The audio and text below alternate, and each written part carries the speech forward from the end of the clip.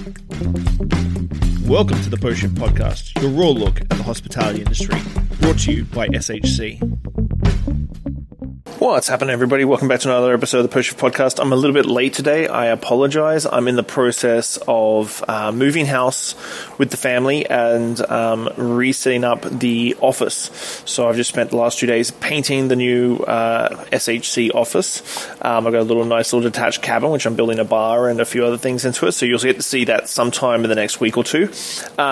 This week's episode is a 3-hour monster, but I've cut it up into 3 parts, and it'll be for the next 3 Tuesdays. It's my episode with the Victoria Food Guides, which I had a fantastic time with Dallas. It's an absolute mammoth of a episode. So I hope you enjoyed this first hour. 3 parts, next 3 weeks. I'll chat to you guys real soon. Thanks a lot. Bye. What's going on, everybody? My name's Dallas. You're listening to Vic Food Stories, and this is the place where we talk about food in and around Victoria, BC. And in this instance, we're going to be talking cocktails, podcasts, businesses, books, all sorts of stuff. I'm very lucky with the fact that Sean Sewell is sitting here with me right now for this conversation. Sean, how you doing? I'm doing very, very well. Thank you very much. It's the end of my day. We've cracked a bottle of wine. Got a bottle of Rathjen Rosé sitting on the table. Dude, I got to say, this rosé is so smooth. Mm-hmm. And it's just like, I'm not good with wine. Like, I don't know it very well. But this thing is like, you could drink that whole bottle easily, I feel like. I'm going to drink that whole bottle during this interview. Dude, it's just so light. It's just like refreshing. Yep, it's fantastic. Wild Ferment Rathjen cellars up in the Como Valley. I just ordered a case here for Clive's. That's going to be our house rosé for the next little bit. And away we go. That stuff's money. So what would you pair that with, ideally, do you think? Oh, like something like a good salad with like salmon on top. Some feta cheese, beets. Yeah, feta cheese, beets. Nice salad, big slab of salmon on top. Be perfect. Yeah, it's crispy side down. So the first time I met you was at Cafe Mexico. Yeah. Do you remember that? I do remember that. Mike and I just walked in and we had your doubts. No, we had no idea who you were. Like, I didn't know you were this powerhouse doing like a million things. And we walked in because you were redoing that place after the fire. Yep. And yeah, we just walked in and we're like, who is this guy? He's crazy with the stuff he's doing there. And ever since then, I've been wanting to talk to you again, just because online, like your Instagram, everything you do, we were talking before the podcast started, and the amount of stuff that you do is insane. Like, I think that I sort of push it pretty hard, but I can't imagine doing what you do with the amount of videos you put up. You know, you mentioned you have 4 podcasts. Yeah. So maybe let's start with the podcast. What's going on with your podcast? So 2 years ago, January 2019, I started the Post Shift podcast, which I wanted to do. Like, I can't remember what sort of drew me to doing that at all at the time. To be honest with you, like everybody says now, like, oh, everybody's got a podcast. If you're a middle-aged white male, you've got a podcast. Blah blah blah.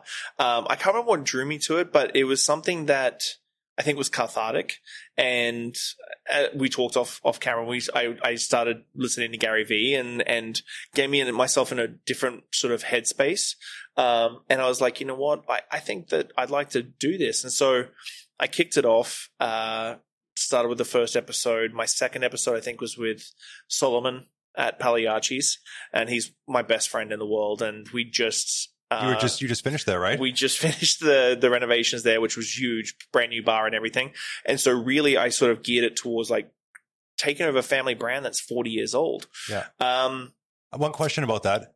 It's pronounced Pagliacci's, right? Pagliacci's, yeah. It's not Pagliacci's. Not Pagliacci's. But Pegs is correct. Pags is correct. That's correct. Yes. But it's Pagliacci's. Pagliacci's, but Pags is correct. Okay. So I sort of kicked it off, and then it started rolling. I think I went to San Antonio just after that for the San Antonio Cocktail Conference. But yeah, it was something that sort of grew organically for me, but it was something that I wanted to do for the industry. Not so much thinking that there was a gap in the market for it or anything. So Post Shift started as a podcast on Tuesday and Friday.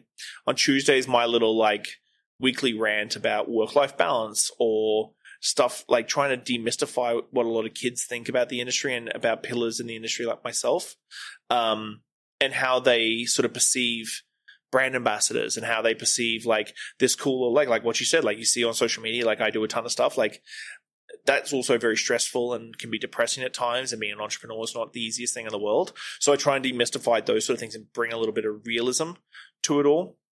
And then Friday, I do an interview with an industry stalwart. So whether it be Zoom calls now or in-person interviews. And then fast forward to January this year, I started doing the BC Spirits podcast, which is my sort of passion project about BC craft distilleries and spirits. And so I do a tasting podcast on Wednesday, and then I do an interview with a distiller or a producer on Thursday. And is it the producer that made the thing that you tasted? No, because usually it's BC Spirits. I do a spirit a day every day of the week.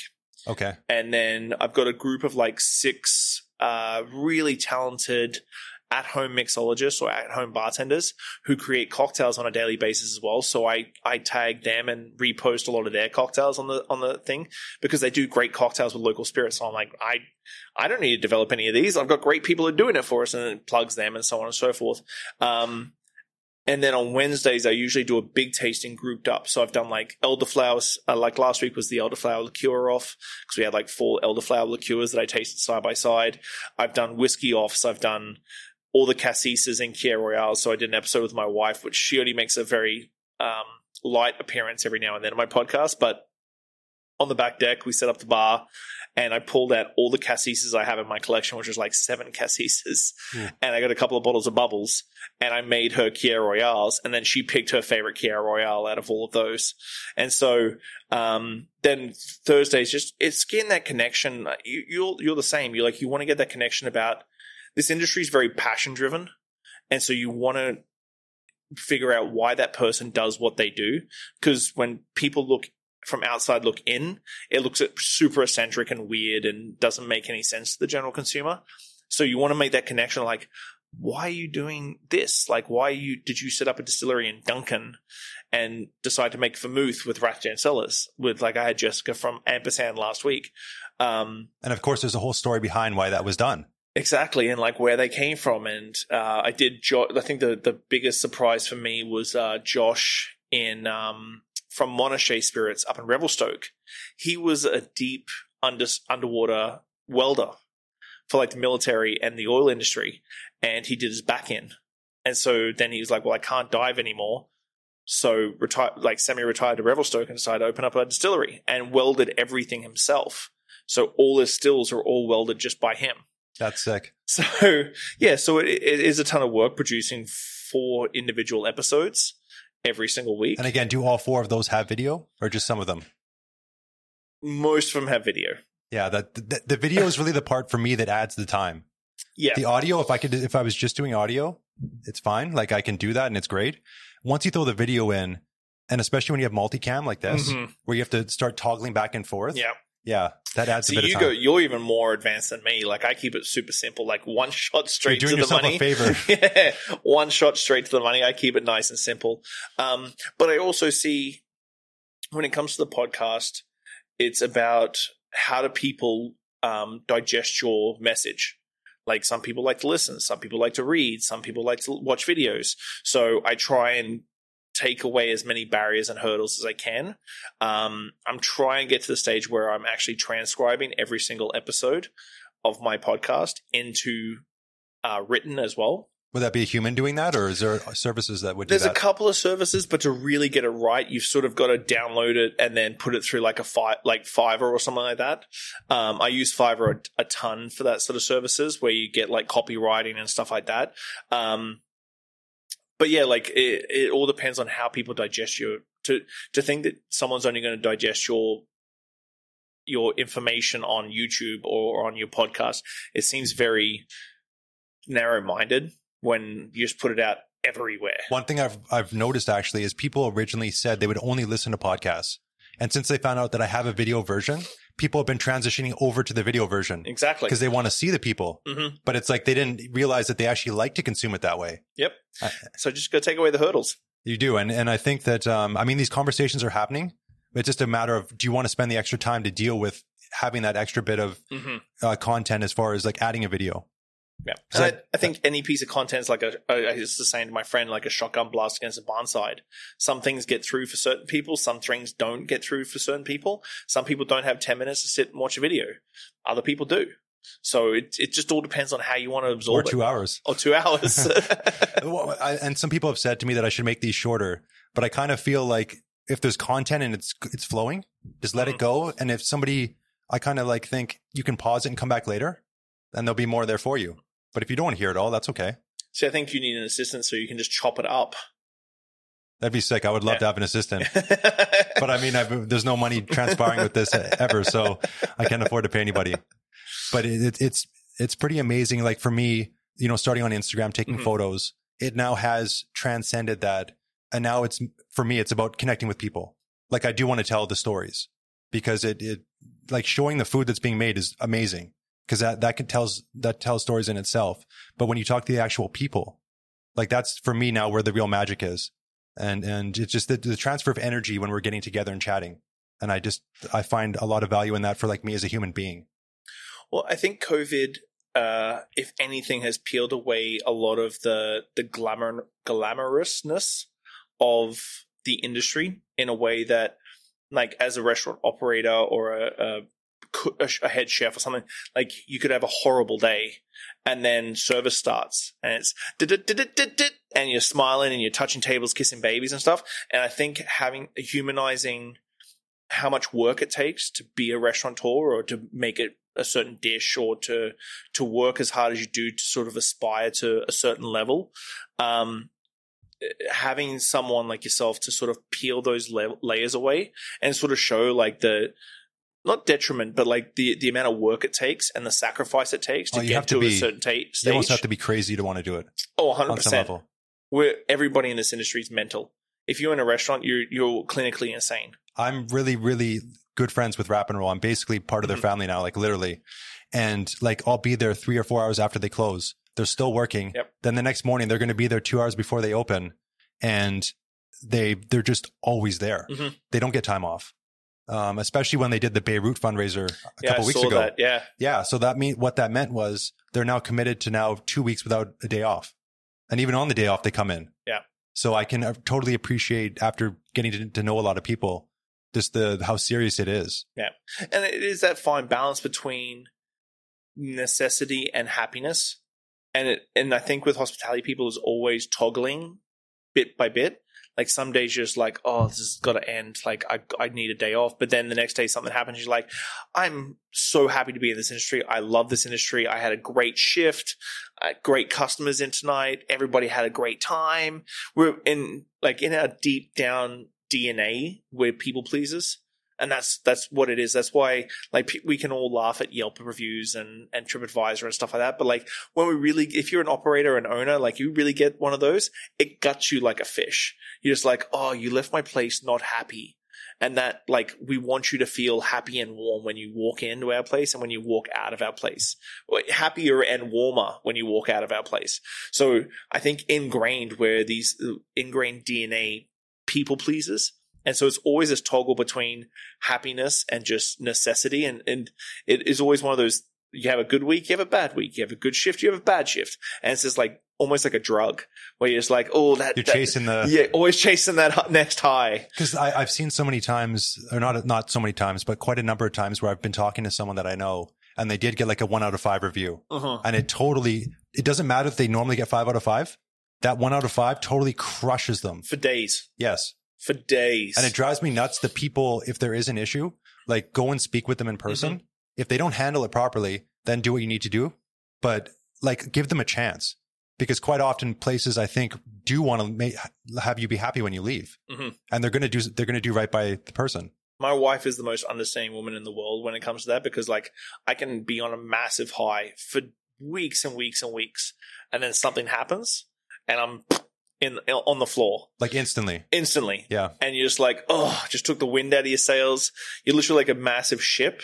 And then all of a sudden something happens and you're this little dinghy in the rough waters. And you're just like, but why is this happening to me? Yeah. What do you think when someone comes into an establishment? What's like the number one most important thing for creating the type of experience you would want someone to have? Oh, see, this one's a hard one because I've always contemplated this one. I think it's a symbiotic relationship, and I feel to a degree the symbiotic relationship between restaurant and customer has sort of devolved a little bit in the last 10 years because of online and social media and so on and so forth. It should be a symbiotic relationship where the person's coming in to experience what you have, and you're there to give people that experience. And I think it's devolved a little bit, whether it be culture or franchises or anything like that, or being something for everybody.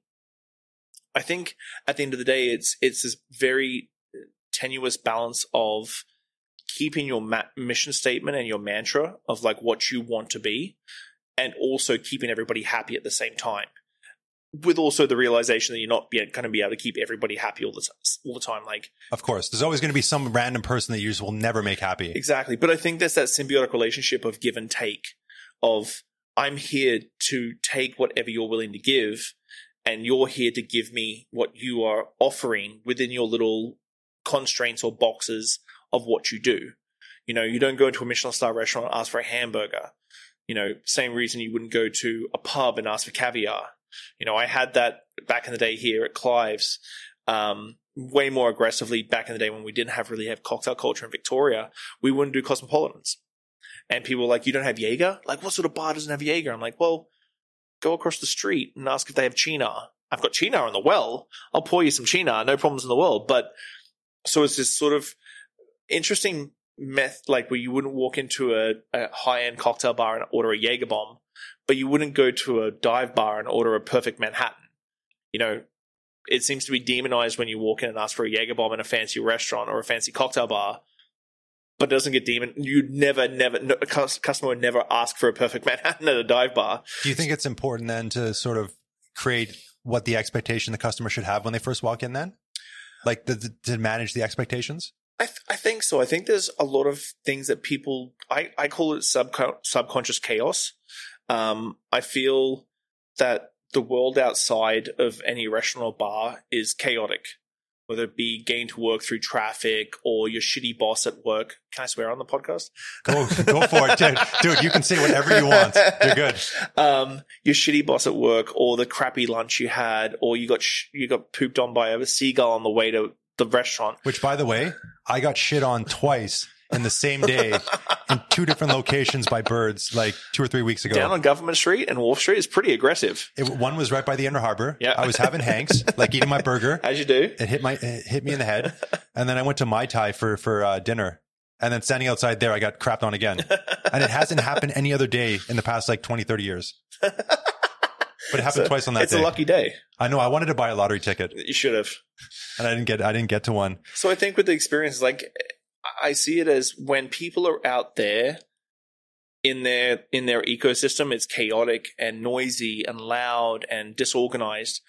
But when you step through over that threshold, it should be paced and comfortable and neat and organized and almost regimented to a degree. I look at it as like a duck on water. You know, like a duck on water looks peaceful and calm, just gleaming across the top of the water. But underneath that water, those legs are just like churning hard so they don't sink.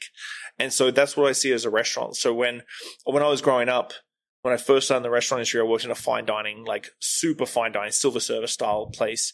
And everything was like thumbnails and angles and all that sort of stuff. And I've kept that sort of mentality that the maitre d' sort of fell to me, because when you sit at a table, regardless of how chaotic your brain is, when you sit at that table and you see that organization and the straight lines and the edges and everything, it just should subconsciously calm you. And you should feel comfortable in a space straight away. It doesn't matter if you're a fine dining restaurant where you're wearing a suit and a tie. It's that nature of systems and places and everything that sort of ties in, whether it be the music, the uniforms. I've been really big on uniforms in the last couple of years when it comes to like, what does the uniform say about the venue? How the music sounds? What's the lighting like? What's everybody else drinking? What are the glassware like? Those little things in people's heads, they will never register them, but subconsciously it sets a tone. And bit by bit, you want to take them down from that chaos to this sort of almost like a tuning fork. Ding! And you just want to bring them down to this place where they're just comfortable and calm when they sit down at a table and they're like, oh, my water's here. My plate, well, it's a little bit difficult with COVID right now. We've got our drop zone here on the table, but like my cup's here, my cutlery is here, my glass gets put down on this side, I get picked up on the left side. So it's these little things that I try and take out this sort of chaotic noise that happens in people's lives out there. And one thing you said there was about uniforms. Mm-hmm. And I've never really, I guess I have sort of paid attention to people in like uniforms in restaurants, but I haven't really paid attention, I don't think. So I was just thinking about that here with you mentioning that. And so what do you think with a uniform? What should that really say? I think it should set a tone. We're slowly but surely progressing that, probably in October, going back to the chef coats, very similar to what we had at FTW back in the day, where everybody, like all the bar staff will be in chef coats, like nice short sleeve, they're comfortable. You wear a t-shirt on it. You can go commando on it if you really want to. It's just the most airy, breezy wonderfulness that it is. West, one of my crew, one of my kids at FTW, he's over at Olo now, said it perfectly when someone asked him about the chef coats. He's like, when I'm getting ready for work, I don't have to worry about the way I look. I don't have to worry about my tie, my vest being dry cleaned, anything like that. I show up in a t-shirt, I throw on my vest, it's got my name on it, it's got the emblem on it, and all my team looks the same. And our goal is the same. Our duties are the same. Our goal is to make you as happy as possible. And it has nothing to do with whether or not I'm wearing the swankiest bow tie, or my tie pin's right, or my vest is pressed. It's about coming in and just serving the customer. And I guess that's removing friction for your employees, because now you're making it easier for them. Yep. They don't have to worry about any of that. You just show up and just do your best. Yep. And we all have a common goal. Like I'm from a military family, so my dad was ex-military, and so I'm the eldest of 6 as well. So we're all 18 months apart. So like growing up as eldest of family in a ex-military family, having this sort of rhythm and regimentation, and it does sort of go against the easy breezy flow of the West Coast a little bit to a degree, but when everybody has that same goal in mind, when everybody has that same thought process, that same movement, everything, your personality really comes out, because all the other stuff you usually think about, whether like again, uniform or the way that you pour or something like that, all that gets taken away, and your true personality just comes out to the customer, because everybody can do the exact same movement and the exact same cocktail, the exact same way, the exact same time and speed, and it's just about the customer service. And you mentioned FTW. And unfortunately, I never got in there when it was open. And I was so devastated when I saw that it closed down. Yes. Yeah. So was I. Yeah. How would you describe FTW, what that was when it was open for anyone that didn't go? FTW was an interesting little thing, because the space called for like this 1950s LA vibe. And for people that don't know, it's across the hall from Bartholomew's. Mm-hmm. And Bartholomew's is gone now too. Oh, is it? Yeah. Oh, I didn't know that. Bart's is shut down too. So, no. Yeah. So it was this little 38-seat space that had been around for about 20, 30 years. Nothing had really gone in there that had been successful. And we turned into this 1950s LA. What it reminded me is when you go to the LA Strip, down from the movie lots and stuff, like you drive down these strips and you see these bars behind big leather doors, and you'd open them up and it'd be this great space. And you can imagine Sinatra sitting in a booth having like 3 martinis and lunch in between like breaks in the movie set or the recording studio. And that's kind of what we were trying to redo. But the cool thing we did is that we definitely kept our cocktail ideas in that 50s sort of range, but then put a real big molecular spin on it. So our last menu before we shut had like a sideshow, like a circus sideshow section, where we had cocktails inspired by the circus sideshow, which included like a popcorn washed rum old fashioned style cocktail, one that had a like bobbing for apples. Yep. And so we put that in a skull head, did a foam on top, and then sweet pickled crab apples, and put crab apples in like full size crab apples in the drink. That actually won. That one had the foam was a hay infused foam. So I got hay and gave it a really good clean, and then soaked it in sugar syrup. Okay. And then turned that into a foam. So it smelled like hay on the nose, but it was bobbing for apples. That's crazy. And so we did this sort of like super modern molecular gastronomic molecular mixology style drinks menu, but geared it back towards the 50s. So we still had like a classic highball, which was Suntory Toki and soda. And the cool thing with that is that in the 50s, 60s, Sammy Davis Jr. was a spokesman for Suntory. If you go to YouTube, type in Sammy Davis Jr. scatting Suntory, there's a whole ad for Suntory of Sammy Davis like scatting. He never says anything except for Suntory at the very end for like 2.5 minutes with a Suntory bottle. And he plays it like a cello. He's like, doom, doom, doom, doom, doom, doom, doom, doom, doom.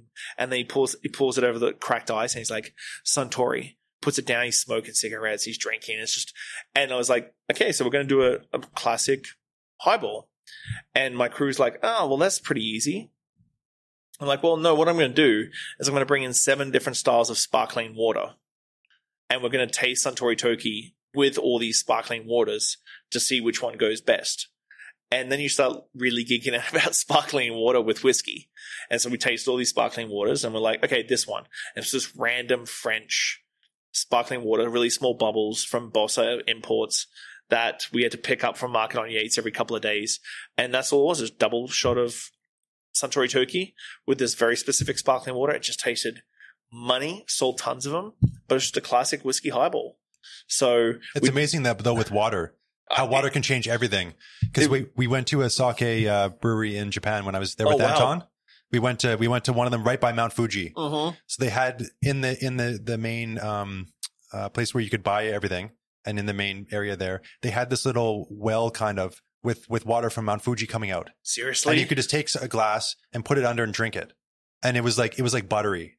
I've never had water like that in my life. It's crazy, isn't it? It was the most insane thing. And then like when we got private tours at Yamazaki and Hakushu. Of course you did. which were sick. But going to those tours, like we learned that they put those breweries in those locations because of the water. That's why. It's mental, isn't it? It's crazy. Like, and people think like, oh, the water doesn't really matter. I'm like, yeah, but if your alcohol content's 40, then that means 60% of that bottle is water. Like 40% alcohol, the rest is water. Like it means something. We did the same thing with going back to FTW. We did the Frank Sinatra, and it was just a triple pour of Jack Daniel's single barrel because that was Frank's. He was a Jack Daniel's drinker. So we did a triple, and we poured like 7 still waters to put on the side. Hand carved ice, triple pour of the Jack Daniel's single barrel with a side of water, and we went through all these waters. And I picked up Evian, and I thought, it's just gonna be the baseline. It's gonna be like if we're going to do all these waters, that's going to be the one that's just like, it's good, but it's the baseline. And we all agreed that the Evian was the best. And then West was doing a little bit more research once we started opening, and we found this old Sinatra rider for one of his performances, and it lists like his vodka, and he has to have these sort of M&Ms and sardines and so on and so forth. But the key was these bottles of Jack Daniels, and then bottles of room temperature Evian water. And I'm like, well, obviously, like Frank drank his Jack Daniels with a splash of Evian.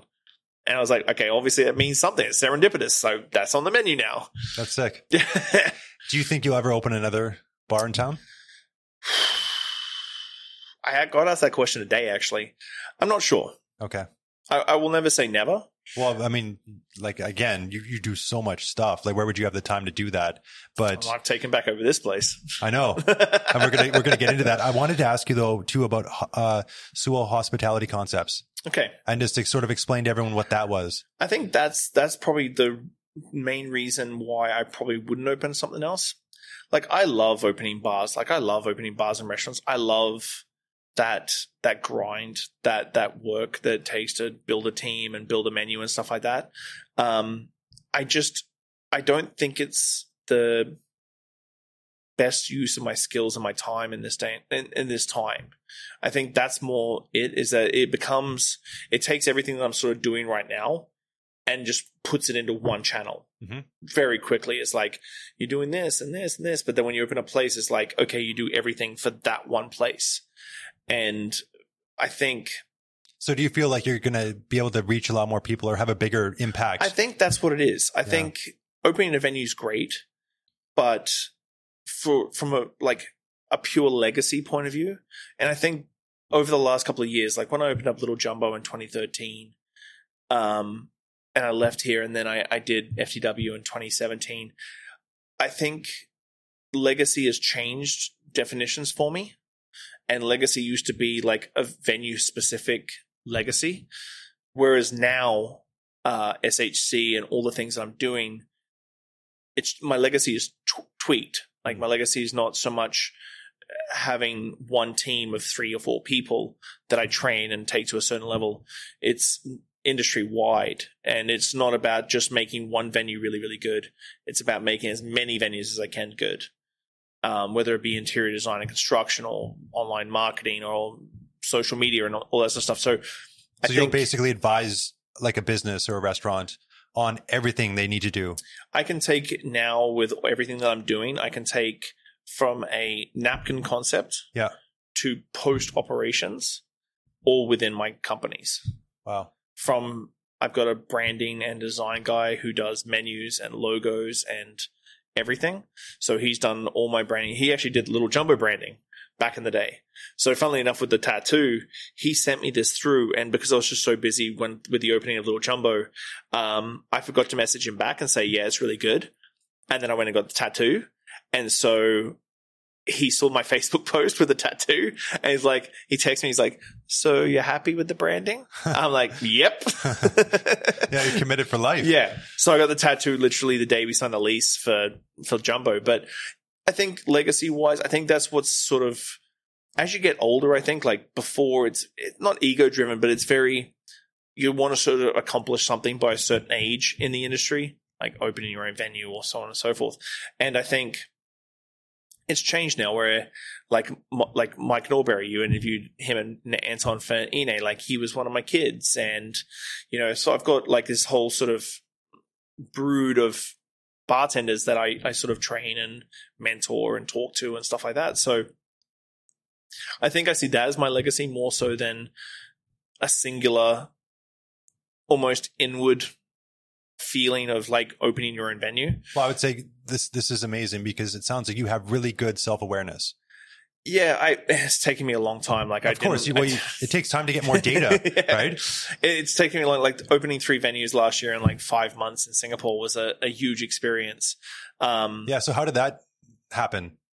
So that was through a few things, but one of my good friends who used to be here in Victoria moved to Singapore about 6 years ago. And he opened a place there, and then they want to expand. And I think he reached out to me May 1st or just before May 1st last year. And I was like, oh, we're talking about doing this concept, and here's the concept sheets and design work and stuff. I'm like, okay, cool. And I think I was on vacation with the family at that time. I came home for a week, and I went to Portugal to speak at the Lisbon Bar Show. And I had a Zoom meeting or a phone meeting with them, a video call conference when I was there, and I wrote the contract up while I was in Lisbon. I came back from Lisbon for 1 week, and then I flew to Singapore for 2.5 months. So and you opened 3 restaurants in 3 restaurants in 5 months. That's crazy. Yeah. So a lot of the design and sort of layout work had been done, but none of the menus, none of the hiring and that sort of thing. And I think I posted a video on May 1st when I first landed. Oh, sorry, not May 1st, May 27th when I first landed in Singapore. It's just like dirt floors, a little bit of framing, and that's it. And then we opened that on June 3rd. So literally a month between landing and thing. I had to do a full menu, full wine list, full food dev. And then we opened up a little cocktail bar. So the first restaurant was like 70 seats in the front called Misfits. Very Spanish style, Mediterranean, Greek islands sort of feel to it. And then in the back, they want to do like a 15-seat speakeasy called Roxy. Mm. And that was going to be Latin America. So New World, Old World. Sort of, New World, Old World. And so we did all Latin America. So lots of rum, tequila, mezcal, soto, that sort of thing. And then my second visit back in, I think, August, was to do the third venue, which was called Bayside, over right on Fullerton Place. So, Singapore is the big 3-tower yacht on the top sort of deal, literally straight across from that. And the group that owned that area had basically leveled a garden bed to put this bar in, and it was horribly designed. And sort of like we tried to get our finger in the pie earlier on design, and so we had to really rip everything out and start again. And so that opened along with Roxy, my second visit. And so, 3 venues in 5 months. And how many restaurants would you say you've worked in or had a hand in over the years? Since Little Jumbo in 2013, I worked at 13 venues. Wow. In one way, shape, or form, from consulting on designing, opening, owning. Yeah. So like 13 venues in 7 years. And how, with the consulting and that, how did that come to be that you sort of got into that role? Like, was it just a natural thing that just over time you just realized that this is something I'm good at and I have vision, or how did that work? That was a hard slog, to be honest with you, because it's something that's never really existed in Victoria anyway. And so when I did Cafe Mexico, like we talked about Cafe Mexico, that was a cold call. I literally reached out on Facebook. I was like, saw the article, you're reopening, would love to help out. And they're like, oh, okay, cool. Like, let's sit down, chat and see how much, so I gave them a quote. Because something that stands out for me at Mexico was, you were doing something where one of the barrels, like you wouldn't fully empty it, and you would sort of mix different, like, so they were aged. Yeah. And that was a really cool thing where you're getting different ages of the alcohol. Yeah, so together. that those sort of things. The good thing is that Brad and Hilda are amazing operators. Brad's been doing it for 30-something years. Like Cafe Mexico was 30 years old. Before that, he had 2 or 3 restaurants. So he used to own the restaurant that was in the Bent Mast before the Bent Mast. Absolutely amazing operator. And so pairing up with them, it was a lot of work because the scope of the work, once we really started digging in, like the floors had to get replaced because they were fire damaged. All the walls had to get sandblasted because they were fire damaged. But we had to be careful on the walls because they're 120-year-old brick. And so the guys who came in and sandblasted it too heavy with too heavy grit. So then we had to get them all repointed. And I remember just before I flew out to Tales of the Cocktail for a seminar, I literally climbed up on a ladder and a ruler and chalk and designed that back bar like with like a ladder and chalk. So I left with this big slabbed wall of plywood with boxes drawn in chalk. I was like, this is the boxes that you need to put in. And then they just built boxes and screwed them in on that side. So that was like everything from the basic booths across in the bar and everything I designed from like by hand, drafted out. And so I think when it came to consulting here in Victoria, I had to make the decision, if I was going to do it, that I had to attack it. It couldn't be like wait for it to happen. It had to be like if some place burned down or a place needed work, like I'd hit up places that I'd go and have cocktails. I'm like, your cocktails are rubbish. Like, don't mean to be rude, but like you're a Caribbean bar that doesn't serve good mojitos. Let me help you out. And so there was a little bit of, well, it's a little bit of humility because you're sort of asking for work, but also there's a little bit of arrogance in the fact that you think you can do better than they're doing. So it's just sort of balancing act. So I helped out Guild for a long time before they got taken over. I helped out with their training and beer program and so on and so forth, inventory and the financial back end stuff. I'm helping Sizzling Tandoor with their expansion right now. I helped them with the first time round on Johnson Street, Japanese Village's little lounge. I did nothing with the cocktail program at all because they didn't want anything with the cocktail program, but I came in, I redesigned the bar, ripped out the sushi bar. My contractor ripped out the sushi bar. My interior designer paired everything up because we couldn't really upgrade the space because Japanese Village is Japanese Village. So we had to sort of like try and pair everything up with 30-year-old decor. That Japanese Village is still going to be Japanese Village and it's always awesome, but we had to pair it up, which was really difficult. We had to pull a guy out of retirement to pour the bar top because he did the original bar top in 1978 or something. So we pulled him out of retirement to lay down the new bar top. Is that purely because of the fact he was in it before? Did he do something unique? He did something super unique. It was a very specific resin mix with flake that got dropped into a mold, and we couldn't find anyone in town to do it. So they pulled this guy out of retirement and pulled like this bar top to match everything. That's crazy. So, but it was just bit by bit of like this sort of a balancing out between humility and arrogance to sort of build the business up. Which I still have to do now. I have to remind myself to keep doing the same thing all the time. Yeah. Do you ever struggle like with ego? Is that ever a thing that you battle with? Like your ego says, "Oh, you should do this," but you know it really you shouldn't do that. I have a concept called my banner and my Hulk. Okay. So my wife sees my banner, my very vulnerable, like second guessing, constantly not very confident person, which I am. I've got hardcore social anxiety and introvertness, which people go, no. But then my Hulk is the guy you see behind the bar. He's the guy's like, hey, hey, hey, hey, hey. And so I'm constantly struggling with Hulk and banner. How difficult do you find it to be able to recharge? I don't take days off. I take hours off. Okay. So, but I find the things that make me happy in the shortest period of time.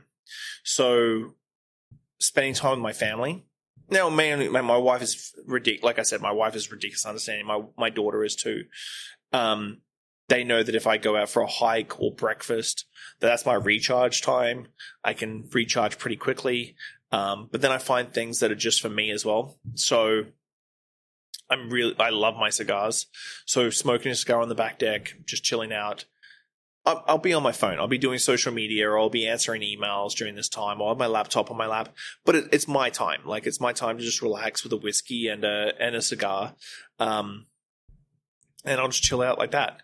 So for me, recharging is not really a necessary thing because I wake up every morning, sometimes rough, sometimes good, but it's that chase, it's that process, it's that like constant, like, okay, what do I have to achieve today? Like, I know what I have to do. Obviously, COVID's very hard for everybody right now because it's very repetitive, because you can't go out, you can't go sit at the coffee shop and do your edits of your book, you got to sit in your office and do that.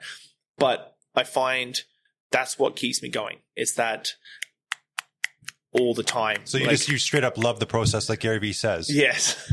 Because you enjoy every part of it. You're not. And don't get me wrong, I'm not going to rah it and say like I love it all the time. There's times when I wake up and just like. When I do these podcasts, there's parts of this process that I hate. Yeah. When I'm actually putting it together, there's some parts that I really don't like. And you're just like, oh, I just want this to be done, or I just want a break, or I just want something.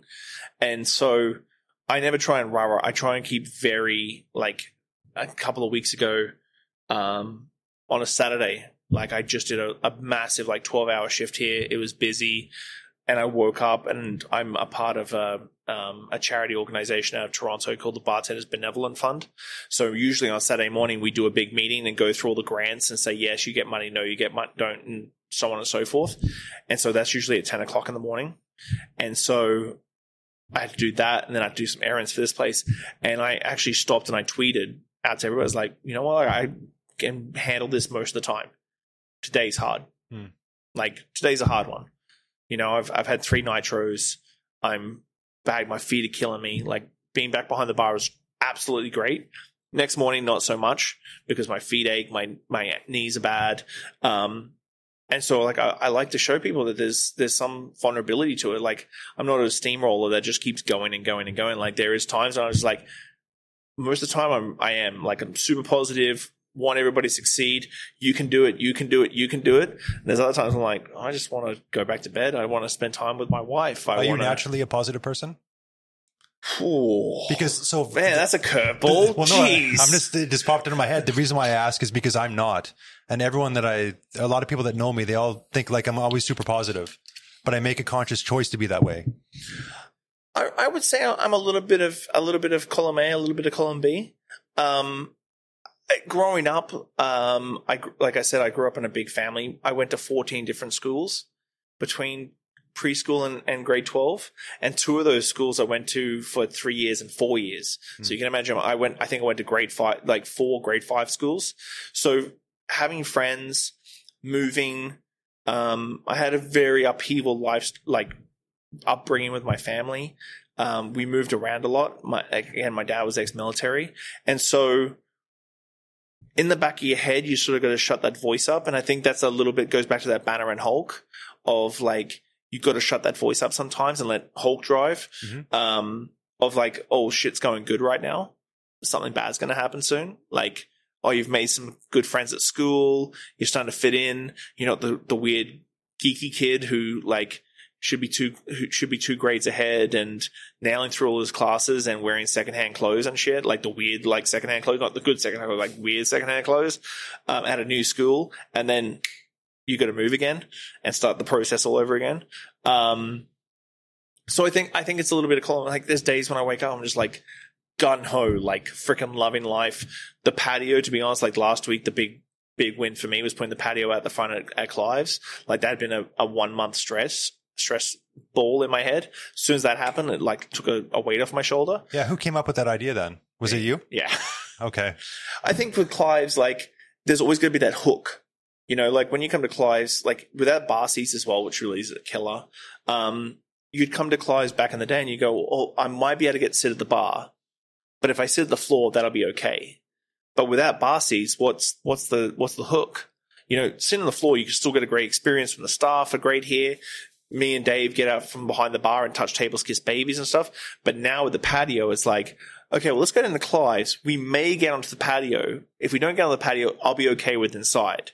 So that's now the hook. So now, like last week was like twice as busy as we've had since we reopened. I love it. Which was huge. And it leans back into the sort of European aperitivo style that I want Clive to sort of go back into that direction.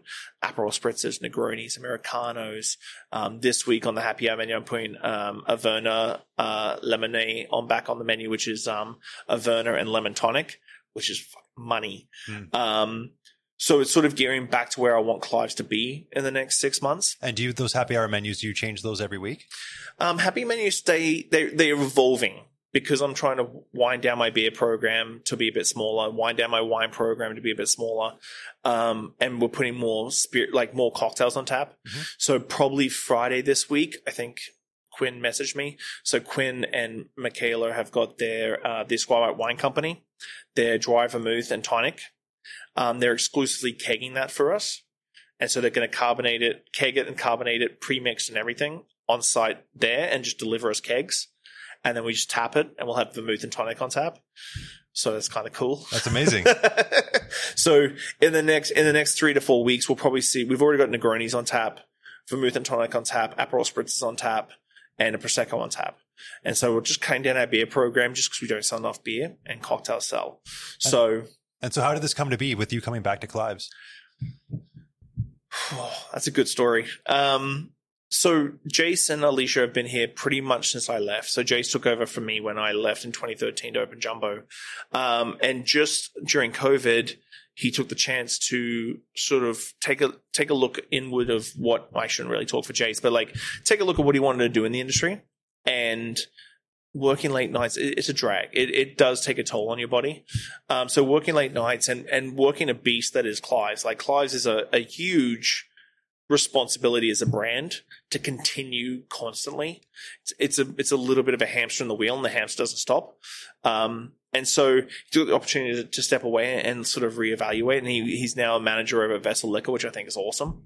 I love Vessel. I was just in there a couple of days ago. Yeah. And my girlfriend found something. She's like, oh my God, I had this in Edmonton. I couldn't find it anywhere. Yeah. And here we go. Some of the weirdest stuff in there, which is great. But so yeah, he's over there, he's got a work-life balance, which I actually did a podcast today about work-life balance, because it is very, like you said, self-aware. Like my work-life balance is not like someone else's work-life balance, and I shouldn't aspire to your work-life balance, or so on and so forth. And so I reached out to the hotel and I was like, hey, so heard you're looking for someone. Would you be up for listening, like sitting down and having a chat? So we had a chat, and I think a few things that are happening in the city with like Veneto no longer being Veneto and sort of losing that sort of foundation of cocktail culture, which Veneto is like literally it's Clive's and Veneto, then Jumbo on top, and Cenote and Sherwood, and Wind Cries Mary and Nubo now and stuff like that. So it's losing like a big foundational chunk out of our industry, out of our culture, I think was a big blow to me personally. Not because I had anything like invested in Venator apart from the kids that work there and mentoring them, but it was just like one of those things is like. Did you work with all of them there? Most of them, yeah. Okay. Like Brant was with me at Little Jumbo. Mikey was with me at FTW. Yeah. So most of them had been with me in one way, shape, or form.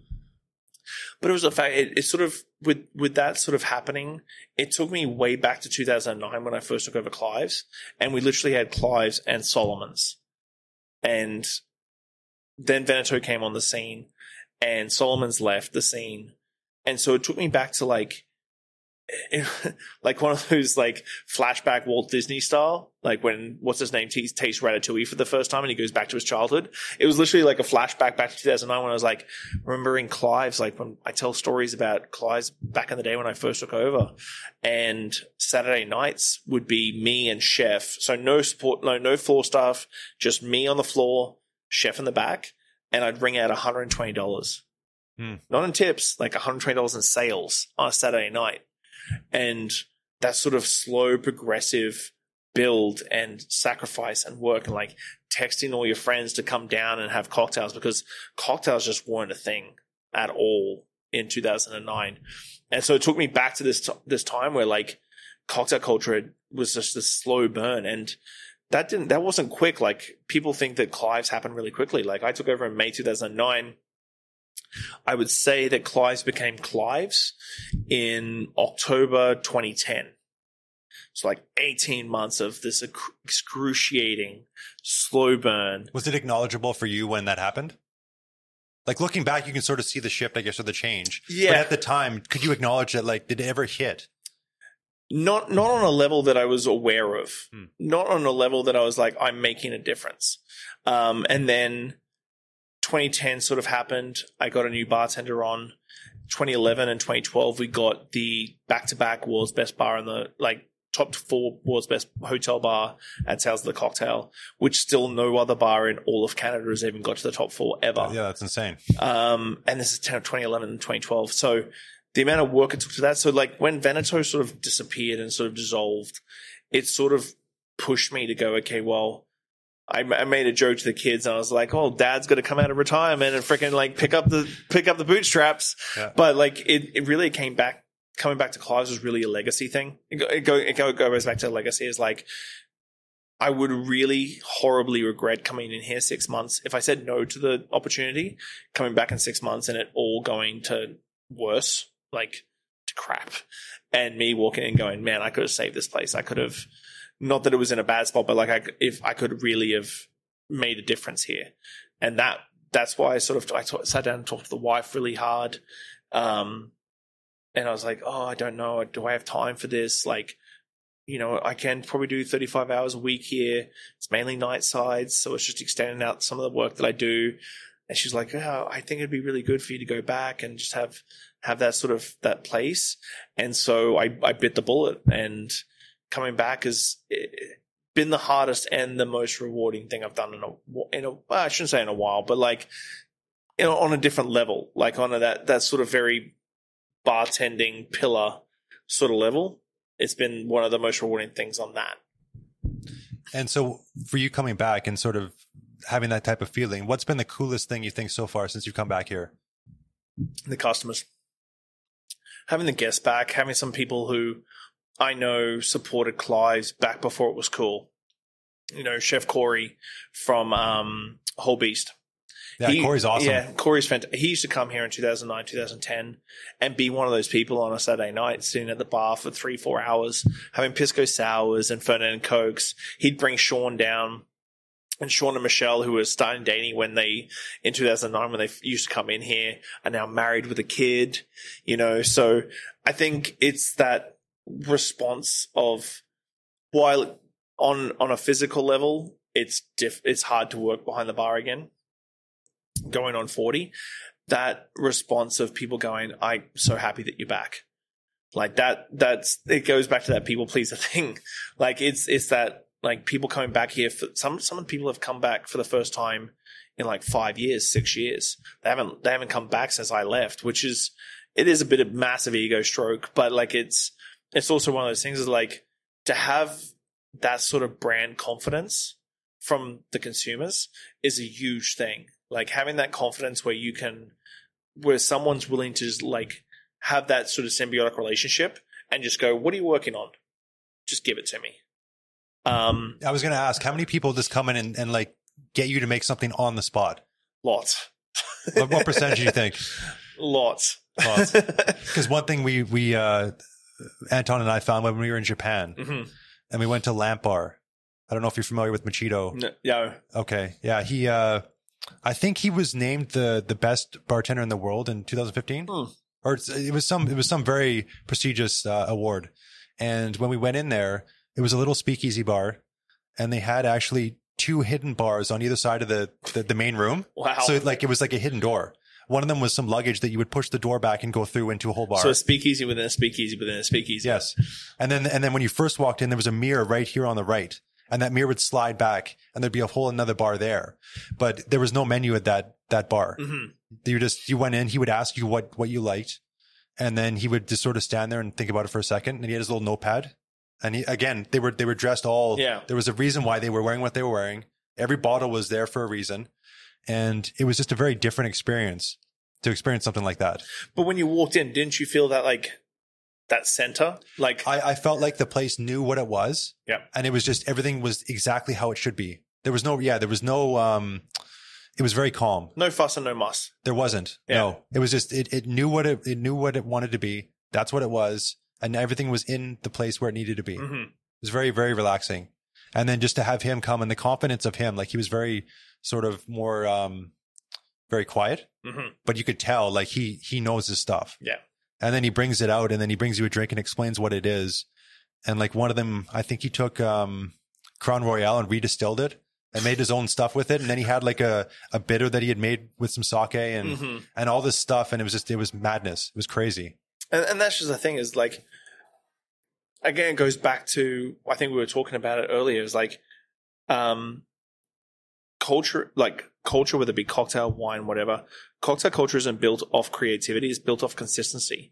And that consistency then breeds confidence. And then once you have that confidence in the brand, you know you can go there for absolutely anything. You know that the drinks are always consistently good. Like they're creative, but they're always consistently good. Like you can have a creative drink once and it's great. Next one's not so great. The second visit is horrible, but it's that consistency of awesomeness that you've got to sort of keep. Because then that breeds, like I can walk up to a table now and go, you usually drink XYZ, right? And they're like, yeah. I'm like, I got something new for you. And they'll be like, cool. And they're like, you can see them go, well, what is it? I'm like, I'm not going to tell you. And I'll go off and make it and bring it out to them, put them down for them. Like, oh, this is awesome. Like the Averna and Lemon Tonic. Like Corey was in and I'm like, I know you like Fernet and Cokes. I know that you like Pisco Sours. I know you like these drinks. I'm like, you're going to love this Averna and Lemon Tonic because it tastes like a old school sort of Coca-Cola sort of sarsaparilla sort of thing with a lemon twist. That would be amazing. And it's just 2 ounces of Averna, topped with lemon tonic. Like a bit of lemon. And it's just money. And I'm like, that's as simple as drink and people are just going to eat that up. And I guess that's because of your expertise. You know what somebody else doesn't know that they don't know. Yeah. I guess. You can make that connection maybe. Yeah. And I think that's the thing is like, people do want to let go. You just got to build that confidence up in people so that they feel so comfortable with you that they'll say yes to anything. It's the same thing with like sushi, like talking about Japan, like sushi restaurants. You'll go and you'll sit at a sushi bar and you'll talk to the sushi chef and he may give you like 3 very like rudimentary dishes that are very classic, but then you're sort of like, well, where's your weird stuff? And then all of a sudden his eyes will light up and he'll be like, oh, you want weird stuff. Here's some mackerel and here's some sea urchin and here's some, like, he'll give you the tuna roll and the prawns and stuff like that to start. Yeah. But then when you start like building that rapport, all of a sudden he's like sliding mackerel to you, sliding some smoked eel, some sea urchin. There you go. And all of a sudden you're sort of building this sort of symbiotic relationship and it takes a really long time. Like, and that's the thing is like goes back to that, like those years and years of Clives even when Clives in 2010 became super popular and won awards and all this sort of stuff, it's still work. And I sometimes I have to remind myself when I do like new places, whether it be Little Jumbo, FTW, Cafe Mexico, that I sort of have to always take it back to a zero to sort of start again. And I think that's always the key is like Cafe Mexico. Great. Yes, I'm running the bar program. I was the general manager, but I've got great people running the bar program and they're making the cocktails. You've got to still build confidence in a whole new myriad of customers, because the people who go to Clive's, Little Jumbo, Veneto weren't coming to Cafe Mexico in the beginning. The first couple of months were all old Cafe Mexico clientele who were used to their Tex-Mex and free tortillas and dip and all that sort of stuff. And all of a sudden they're getting like hardcore Durango cuisine, and that place was so different after high-end cocktails. So different. It was amazing. It's literally one of the things that I regret doing when we rebranded, that we didn't change the brand up from Cafe Mexico. That we didn't change the brand to align more to the direction we're going, especially with Chef Wazé now there. He is doing some epic, like classic, like Mexican dishes. I don't think chimichangas are on the menu anymore because the menu had to get truncated for COVID. He took the opportunity to go, okay, no more chimichangas.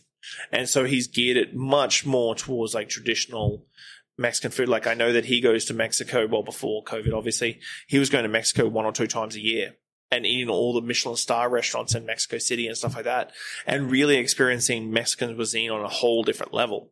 And he is just a phenomenal chef. He is like one of the most talented Mexican chefs I've ever experienced in my whole entire life. His tacos are on point. Everything that he does is on point. Thanks for listening, Pose Shifters. I hope you enjoyed that episode. I really enjoy sitting down with friends and peers and just chatting about the industry and getting down to the nuts and bolts of what's really going on out there. Make sure you like, subscribe, comment, everything on all the platforms. Just hit it up and I'll do my best to answer any queries or questions you have. I'll see you next week, guys. Bye.